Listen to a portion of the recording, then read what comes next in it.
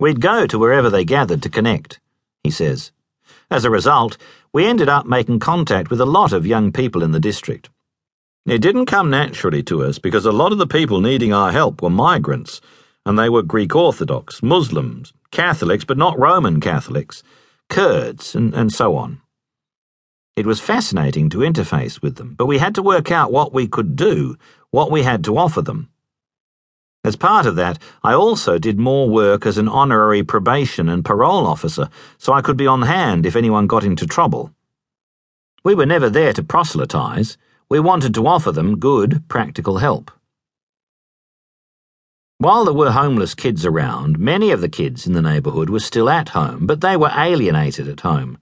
Their parents were from one culture, and they were growing up in another, and they were having to work through a big clash of those cultures, and it was often very difficult for them. But one thing we did have was a back room behind the presbytery. We thought we could open it up and offer them that as a safe place to go. These days, I know the last place a kid goes to look for safety is with a Roman Catholic priest, but in those days it was the only safe place. Slowly but surely the neighborhood kids responded and started dropping by for a chat or a coffee or to meet up with other young people in the presbytery.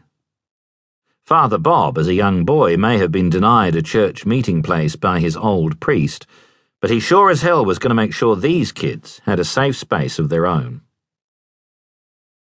Then, one day, he had a call from social services. They'd found a young man from Sydney wandering the streets on his own, sleeping rough. Could Father Bob extend his help to him? He was only 17, yet he had the haunted, world-weary look Father Bob had seen so often in the eyes of men returning from fighting in Vietnam.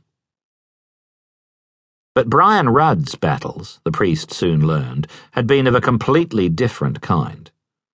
And they'd started at the age of just 3 months, when the authorities took him and his 4 brothers away from their parents, both chronic alcoholics.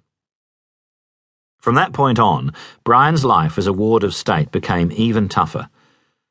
He was sent to a boys' home in Ballarat, 110 kilometres northwest of Melbourne, where the regime was hard and disciplined, and if any one child overstepped the mark or played up, everyone was punished. Brian still felt luckier than most, however.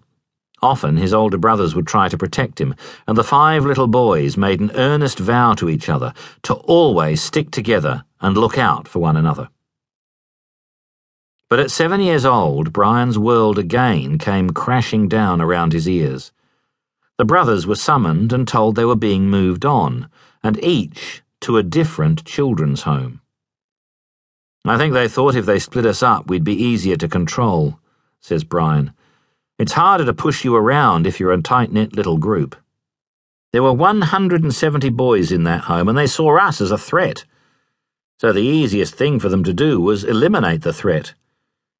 I was sent off to a boys' home in Surrey Hills, Melbourne, and I never saw my brothers again. 5 years later, he was moved again to another home, and at the age of 12, he tried to take his own life. He survived, just, and was later transferred to yet another home. 3 of these homes were to become notorious as places where cruelty to children was routinely practiced, as described in the 2004 report of the Senate inquiry Forgotten Australians. In one, youngsters were locked in isolation in cupboards, dark rooms, attics, and cellars for long periods as punishment for minor misdemeanours. In another, a common punishment was forcing children to scrub toilets and corridors with toothbrushes. It felt I spent my whole childhood locked up, says Brian. Every so often it seemed I was being rearrested and being sent somewhere worse. At 15, he finally escaped and went to work in a brickyard.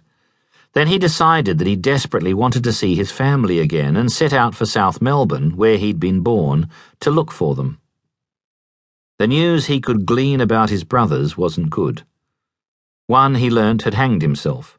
The suspicion was that he'd been sexually abused in his children's home. Another brother had jumped off a bridge and ended up breaking his back.